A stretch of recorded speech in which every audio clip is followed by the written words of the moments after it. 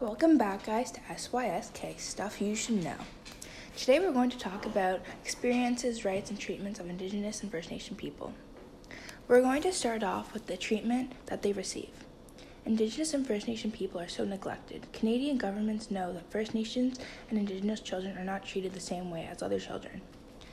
And residential schools were created mainly to educate Aboriginal children to reconcile to the colonialist world. The schools were mainly to educate Aboriginal children, but what they and their parents did not know is that the nuns at the school would wash their skin to make them white. Second is humanization. You know how when you think of Canadians were happy, friendly people? Listen to this. Back then, Canadians dehumanized First Nations and Indigenous on a daily. Canadians also made them shave their heads. Indigenous and First Nations have long hair because they believe long hair shows strong culture and strong identity, good self-esteem, sense of belonging, and pride.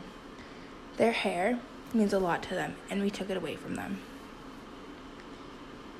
People started to lose their language, alcoholism, and drugs use skyrocketed, rape and sexual abuse became normal.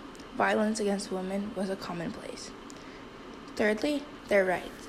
Indigenous rights are inherent, collective rights that flow from the original occupation of the land that is now Canada. There is no perfect definition of Indigenous rights in Canada because of the diversity among Indigenous people.